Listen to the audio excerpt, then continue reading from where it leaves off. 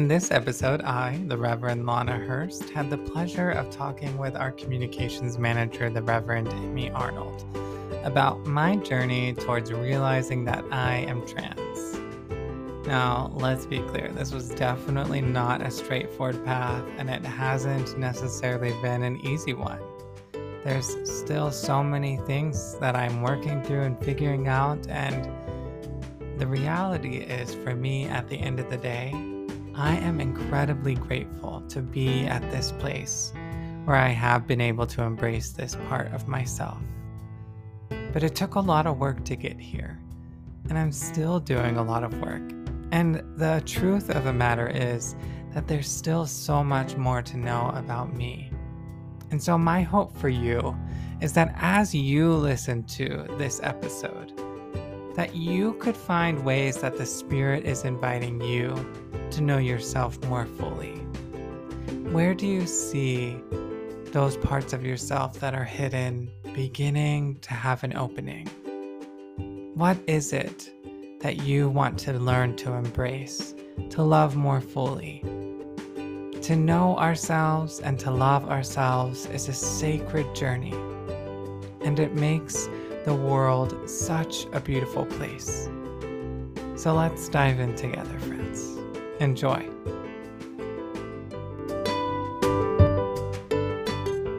When we recorded part one, there was definitely a sense that as we recorded, I wasn't really out yet publicly. There were people that knew on a much smaller scale. It was interesting to try to navigate that conversation because I wanted to be authentic and share my story, but also not share too much of my story or more than I was comfortable with at the time. Now I feel more free, though, to talk about it and talk about that experience of coming out and talk about just being trans in general and my own journey with that. I feel like there's a lot there that certainly was touched on in some way in the first episode, but not really explored. You guys, it is so exciting to be able to introduce Lana as herself. I'd love to start with sort of the same piece we started with last time, which was, what were you taught growing up? So I think as a kid, I remember seeing very clear gender roles. And it wasn't necessarily in the way of like women stay at home and men do the work, because in the world that I came from, everyone had to work. Like there wasn't a division of work in the sense of like only some people worked outside the home. Pretty much everyone that I knew was working outside the home who was an adult.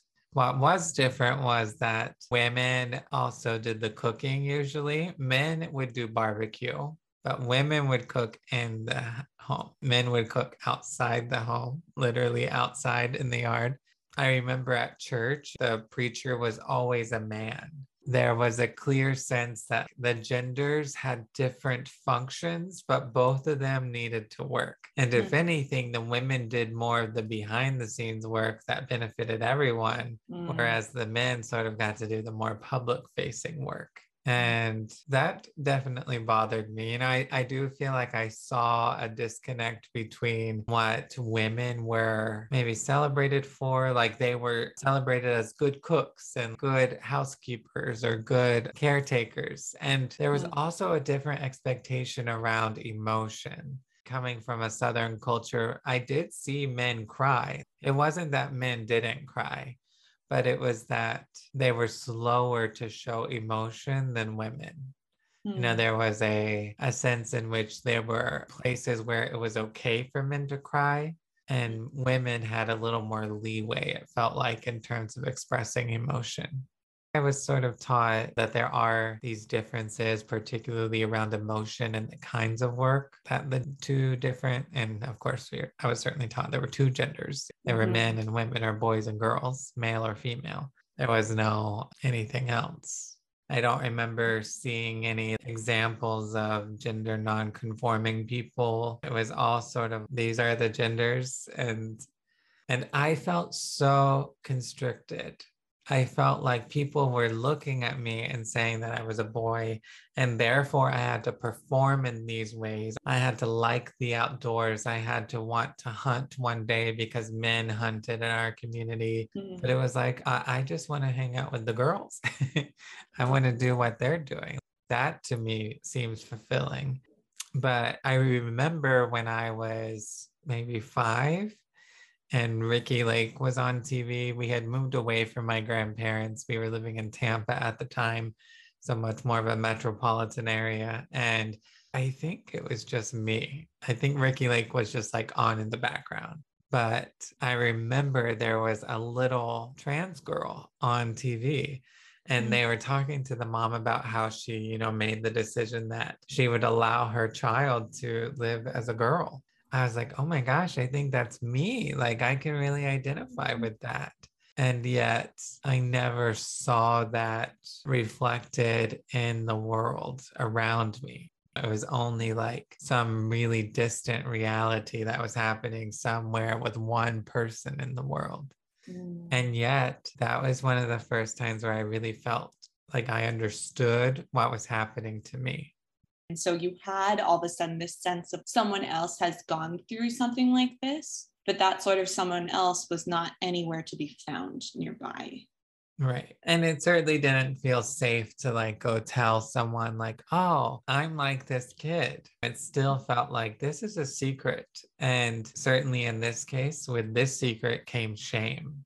I was the problem. Something was wrong with me, and I should not be telling people that that's what's wrong with me because people will no longer love me.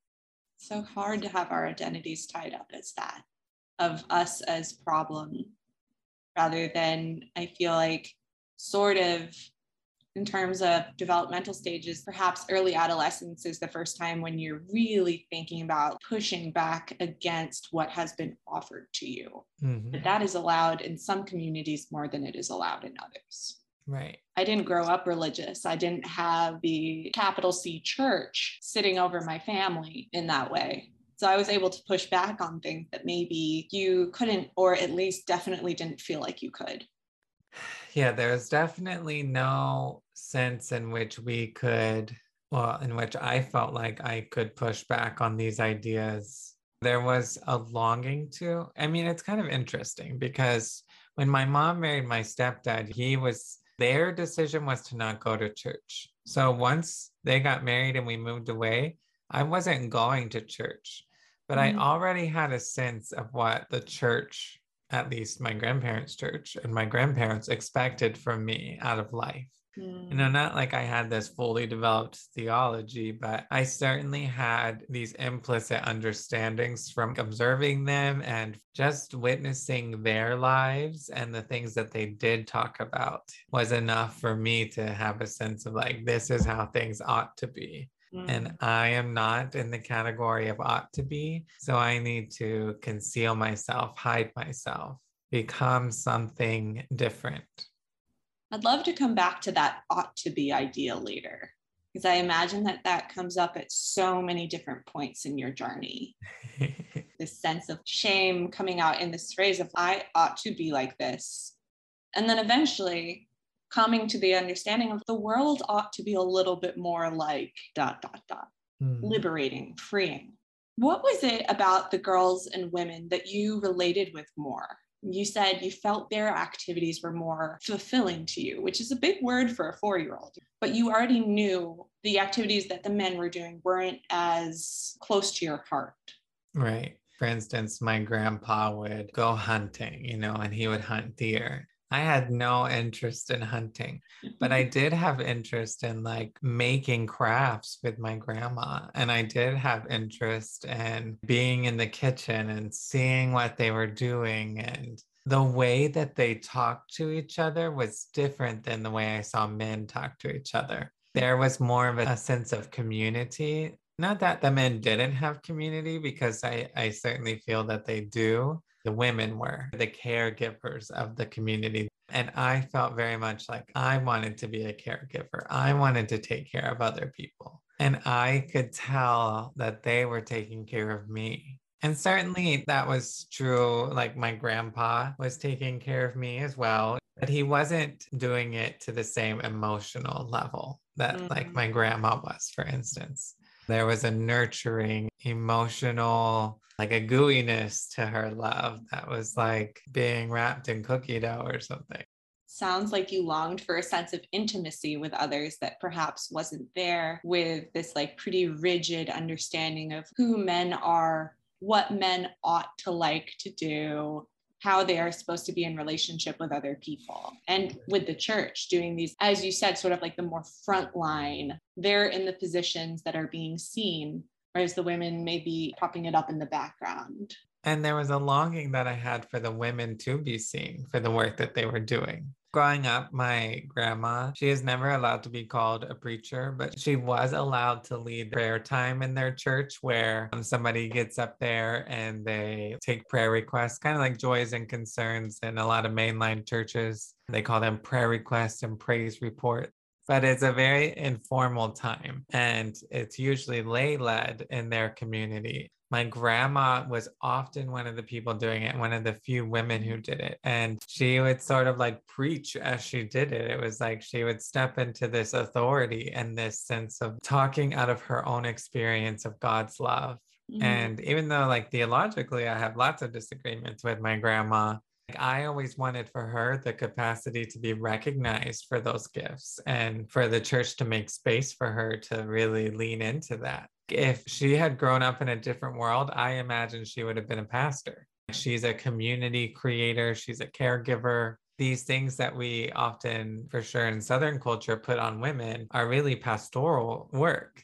And I think that's the really sticky thing, right? Is like the older that I got and the more that I did learn, I remember looking at the Jesus story and thinking, I just felt so torn up inside when the church that I was at in high school, they were more like a neo-charismatic church, like a Pentecostal, speaking in tongues, being slain in the spirit, very ecstatic in their expression, lifting up their hands and clapping and singing, shouting, very, very expressive church. But they had very clear distinctions again about gender. It was interesting though, because they allowed women to preach. The church was founded by a woman. Like for them, and even the phrase they allowed women to preach, right? It still suggests a patriarchal structure in which the men are the ones who even have to open the door, right? They're the gatekeepers still in this scenario.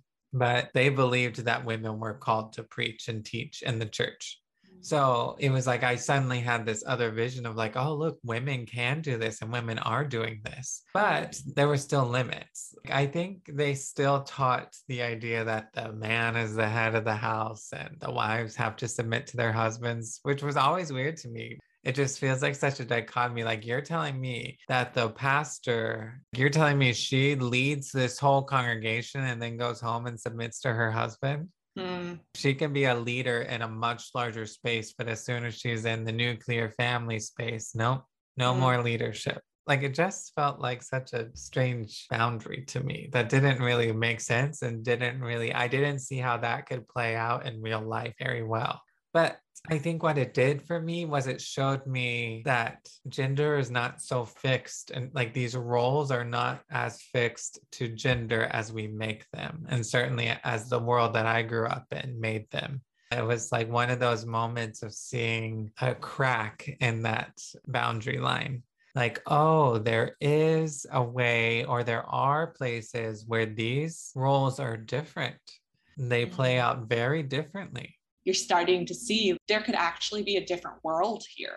If this crack exists, what else does? What else is a lot less durable than I thought? When did you decide to go into ministry and what was the scene that it happened?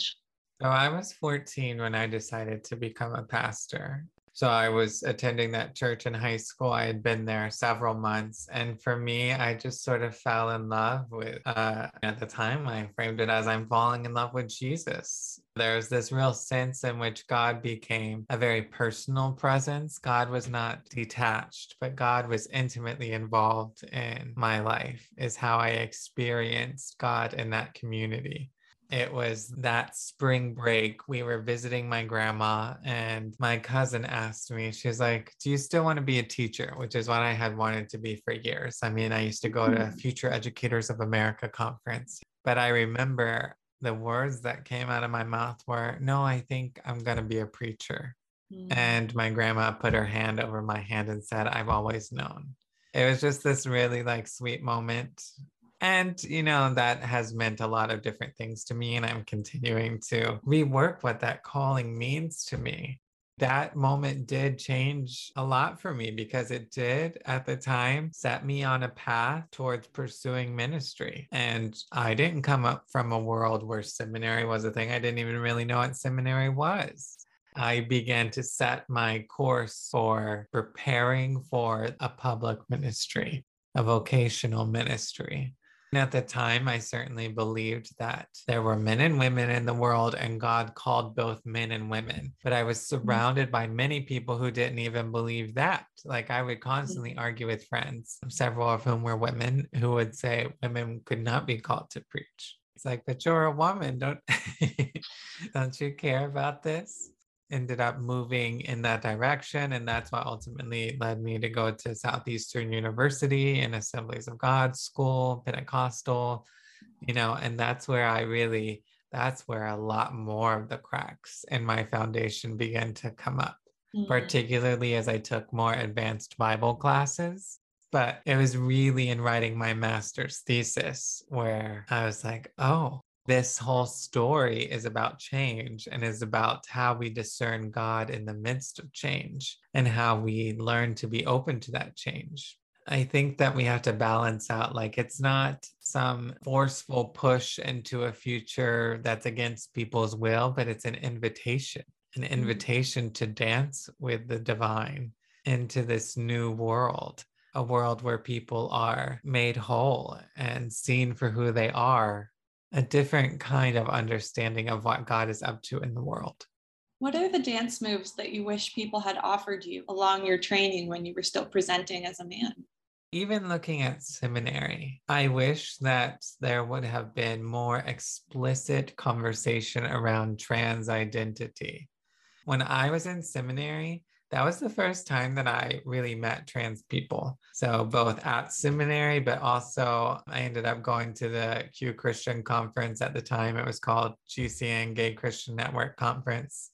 And that was my first time like going to hear trans presenters in person and hearing their stories and being so intrigued, but also so terrified to listen to them because it was like, I don't want this to be true about me because then I will need to go on some other journey that I just don't know if I can go on right now. I wish that I knew that people around me were more open to this or more loving or more caring. I wish that it wasn't such a thing that I felt like people didn't know about. It was like, of course, in seminary, especially because we had a few trans folks in seminary, it would come up in conversation. But even I would hear people's hesitation around these things or their sort of yield signs that came up for them when they talked about it. Like there was something that kept them from fully embracing it, from being able to really say, oh, I for sure affirm fully and stand with trans folks. There was a hesitation, even if it wasn't conscious for them, but I could hear it in the way that they talked about these things. And it reaffirmed my own yield signs within my heart. You ought not to go there. Right. That journey would be even more difficult than the one you've already done. Yes. Coming out as gay. Yeah. It just felt so scary, so terrifying, and overwhelming. So having a few voices of human assurance. Yes. Not just for the folks who supported, it sounds like such a terrible baseline to support someone else's identity, but to be able to look at you and say, like, you, if you were going on this journey, that would be great too. We'd love and support you. And we believe God would love and support you. There's nothing you can do to lose God's love. I needed safety. I needed to know that I would not be left alone if I went on the journey.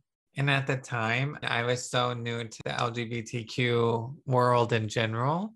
And I came out as gay when Caitlyn Jenner transitioned publicly. So my coming out sort of coincided with this major Kardashian family person that was like major headlines. And I remember seeing the way people reacted. And I was like, I don't want that kind of reaction. I can't even think about if that is about me. I'm not even in that place because the world that I see is not even safe for her. So what makes me think that it would be safe for me? I couldn't even acknowledge that I was asking the question about me. I still wasn't accepting of the fact that my own gender identity was much less clear than my sexual orientation. Even that, right? People were still questioning me from the world I came from. Are you sure this is true about you? Maybe you're wrong. How do you know? Is already hard enough with that one thing that you felt very confident in, of like, you had been married to your best friend from college and you were like, I don't belong here. I belong elsewhere because I'm not straight. So there was this place where you felt like, I don't have belonging here, so there is somewhere else here. But maybe there wasn't that sort of space for a gender journey. At least not yet. By the end of seminary, I had learned about more non-binary genderqueer identities. And I remember coming to a place where it was like, I think that I probably fall somewhere in that category. So I started using genderqueer to describe my own gender identity. I didn't really want to make a huge thing about it because, again, I felt so insecure in embracing that. But it did open up a world for me where it was like, I'm going to try painting my nails. I'm going to try putting on eyeshadow. I'm going to try mascara. These small little things that finally there was a new world opening up to me. When did you feel it open up enough for you to finally say, I think genderqueer described a certain part of my journey, and now the word that I more identify with is trans? And that wasn't until this year. I noticed that I was becoming increasingly uncomfortable with people calling me he or him. I have had a sense of discomfort and disease with my own body for a long, long time, but I was noticing it more. It was coming up more and more. And then I took a trauma class for my mental health counseling degree in the spring. The first day of class, we did this meditation and I was sobbing. I was like, I don't know why I'm so overwhelmed with emotion right now. It was surprising. It caught me off guard. In therapy, I just started saying, like, there's something in my childhood that I feel really disconnected from, and I don't really know what it is. But I know that I need to explore it. I know that I'm feeling disintegrated. The way that I framed it was, it's almost like there's this box, there's lots of chains around the box, the key's been thrown away, and it's deep in my unconscious mind. I now know that the box is there. I know that it's been there my whole life, but I don't really know what's in it, and I'm scared to look in it. Multiple therapy sessions of me just sort of crying. And it was like, I don't really know what I'm feeling so disconnected about. It was like, I know, but I don't know. I went back and was looking in my journal, and I had written earlier in the year that I sat in therapy that I was trans, but I don't even remember saying that. I was dissociating so much from that identity, from that sense of being, that I was living this split inner world. So I ended up coming to a place of just sort of recognizing, okay, I think I have gender dysphoria. And then I was also taking a psychopathology class. And of course, gender dysphoria is in the DSM. When I read about childhood gender dysphoria, I was like, that describes me to a T. It was a little harder for me to connect with the adult piece because I didn't want to connect. And I had this thought, this like line of thinking that was like, well, maybe I can just let that go. Maybe I can just recognize, like, yeah, I had gender dysphoria as a child, and maybe every now and then I experience dysphoria, and I can grieve that and let it go. I will just continue living my life as I've lived my life now for 30 some odd years, and it's fine. We'll figure it out. Gender dysphoria at large is about experiencing some kind of disconnect between your own internal experience of your gender and the way that you feel it in your body, or the way that you feel it in the roles that you perform, or the way that you look, the way that you present to the world, for instance, the way you dress, the way you sound. Specifically in children, it often shows up as not wanting to perform anticipated gender roles, even though everyone around them is sort of performing those roles and it's seen as normative in their world. But for them, there's some resistance. It feels like there's something that they can't quite connect to. And so for me as a kid, just feeling like I wasn't connecting to the roles that I was expected to play as a boy. I didn't want to be rough and tough.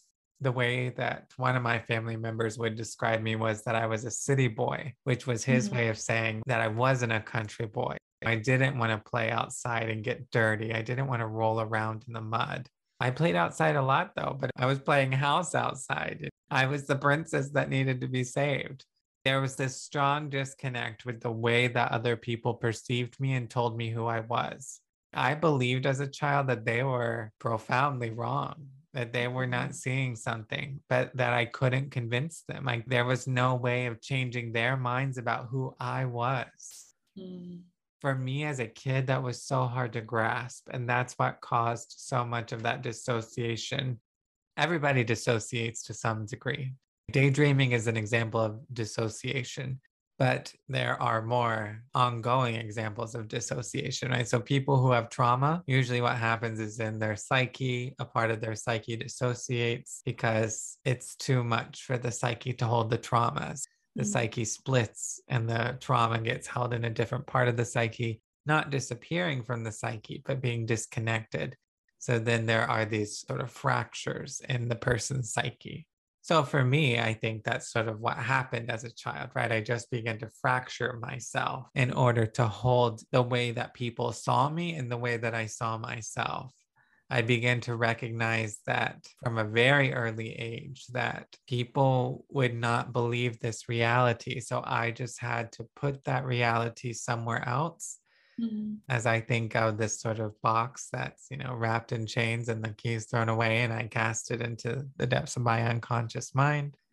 But again, just because it's cast into the depths of my unconscious, it's still there.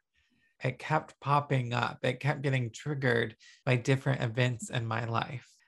I remember in middle school, for instance, when my voice started changing, that was such a hard reality for me. It was like I didn't really want my voice to change, but also at the same time, I wanted it to change because I wanted to be accepted by the people around me. I didn't want to grow facial hair, but I also wanted to grow facial hair so maybe I could be more acceptable to the world. There were always these dueling parts of me, especially as I entered puberty, which can be one of the most challenging times for gender dysphoria because when your secondary sex characteristics, for instance, growing a beard, growing breasts, getting hair around your body, all of those different characteristics that we just naturally go through can be terrifying for trans kids. And yet, for me, at that point, I was already so dissociated from any sense that I was a girl, but also recognizing that that reality was still held so deep within me. It's so hard to describe, to be connected to that reality, but also deeply disconnected from that reality. I wasn't allowed to play with Barbies or have Barbies, because those were girls' toys. But I found a way around it by I loved Star Wars and I loved Queen Amidala. And they came out with Star Wars dolls. So I had the Star Wars action figures, but I got full on Queen Amidala dolls where I could change her outfits and I could do her hair. It was like my way of getting to have a Barbie, or I had a Poison Ivy and Batman doll. And it was like I could do Poison Ivy's hair. Being able to touch a world that I was told I was not allowed to touch. So I felt like I learned also a subversiveness when I was a kid. I learned how to find ways to break the boundaries without transgressing the boundary. I learned how to put my finger on the boundary without crossing it fully. Sounds exhausting. It was exhausting, and it has created lots of trauma responses even now that I still deal with, that I'm learning how to or I'm having to unlearn, not every moment, that I had to pay extra close attention to what people were saying so I could know the ins and outs and know where the boundaries were. If I missed the boundary, I needed to learn how to not miss it the next time. Right? Like I felt like I had to learn perfection around people's boundaries. So in effect, I no longer had my own boundaries because my life became about learning what other people's boundaries were. It became about learning what the social boundaries were and learning how to stay within those, but also feeling immensely frustrated by those social boundaries.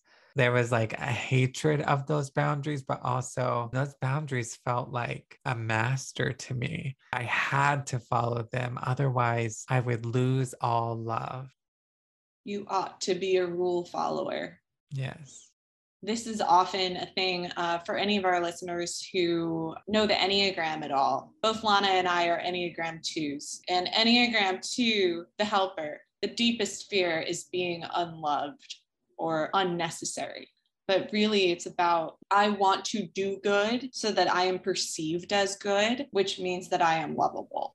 Yes. These wounds come from deep, and Yeah. it's a really important thing to unlearn that love is so dang conditional. It could be as uncertain as which way the wind goes, whether someone is going to love you today. Maybe they'll love you tomorrow, but today, if you say or do the wrong thing, quote unquote, at least for today, you have lost someone's love.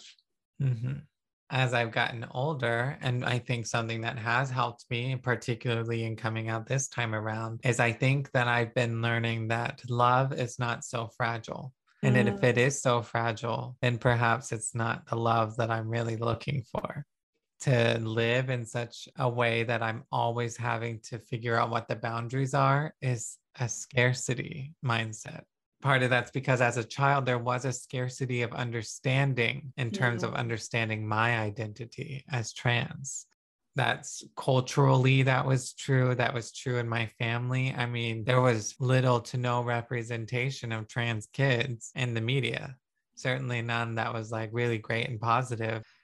As an adult, I'm having to unlearn that scarcity and say, there's actually more in the world than I think there is. There's actually more goodness, there's more love, and there's more hope. And I can lean into that reality. When I came out publicly, I mean, that was like my most popular post on social media. I was like, oh, I was kind of surprised when I came out as gay before. I had lots of mixed reactions. I had mostly positive, but there were definitely people, partly because of the world that I was coming from, who were very willing to share their opinions so publicly on social media about me being queer. And this time around, there was none of that. It was sort of like the burden was on them to be silent. Everyone else, there was just so much love and affirmation. And even coming out to my church, there was so much fear for me. And again, this like scarcity of I'm going to lose their love. I'm going to lose their respect. I'm going to lose their trust. And yet, that hasn't been the case at all. The way that I think about it is from a research perspective. I have this hypothesis that I have had since I was a child, and sure, there was some data to back it up, but I've collected a lot more data now. And I'm able to analyze that data now. And I'm able to see that the data is actually skewed towards more than it is towards scarcity.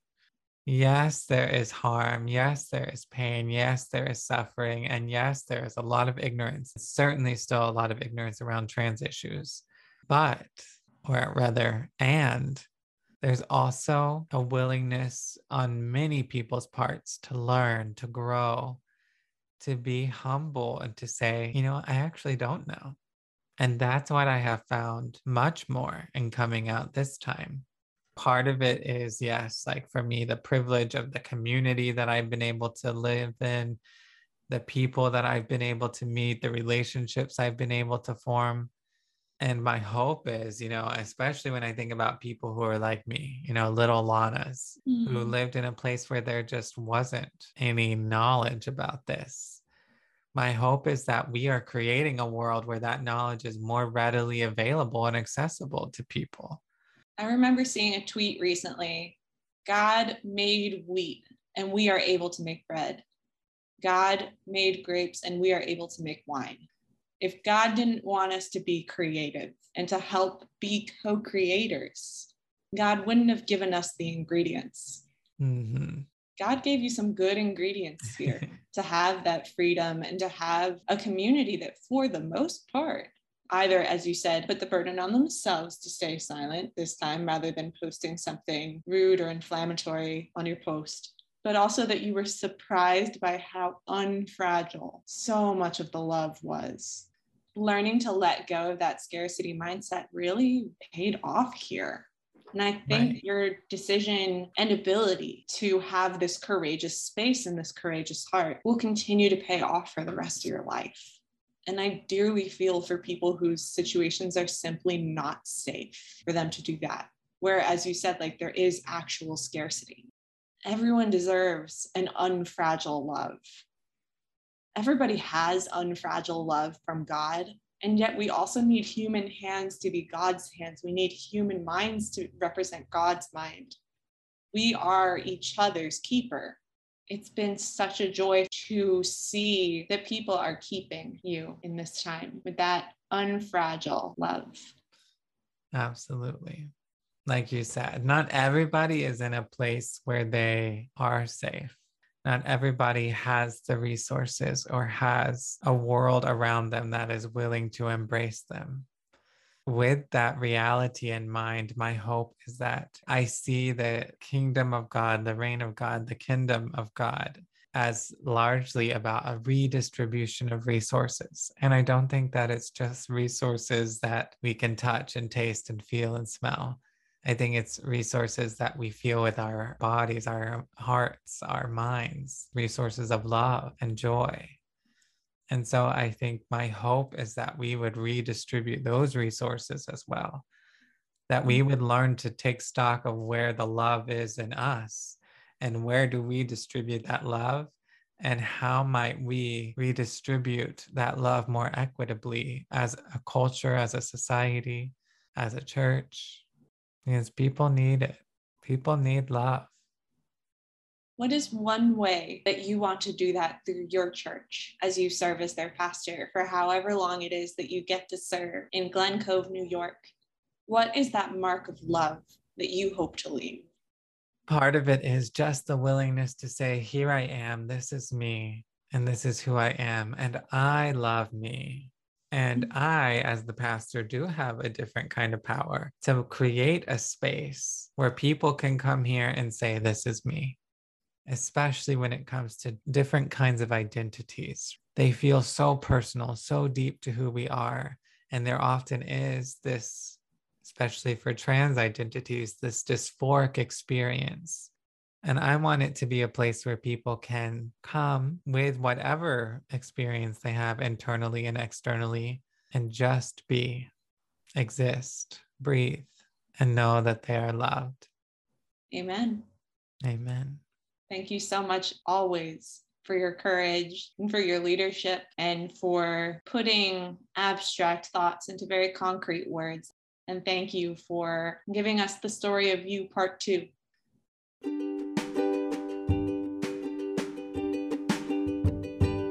I have come to a place in my life in which I have finally been able to embrace this part of myself that caused so much shame and turmoil for years. And I know that I am not alone on this journey. The realities that trans and gender nonconforming folks face each day can be overwhelming and incredibly painful, sometimes even deadly.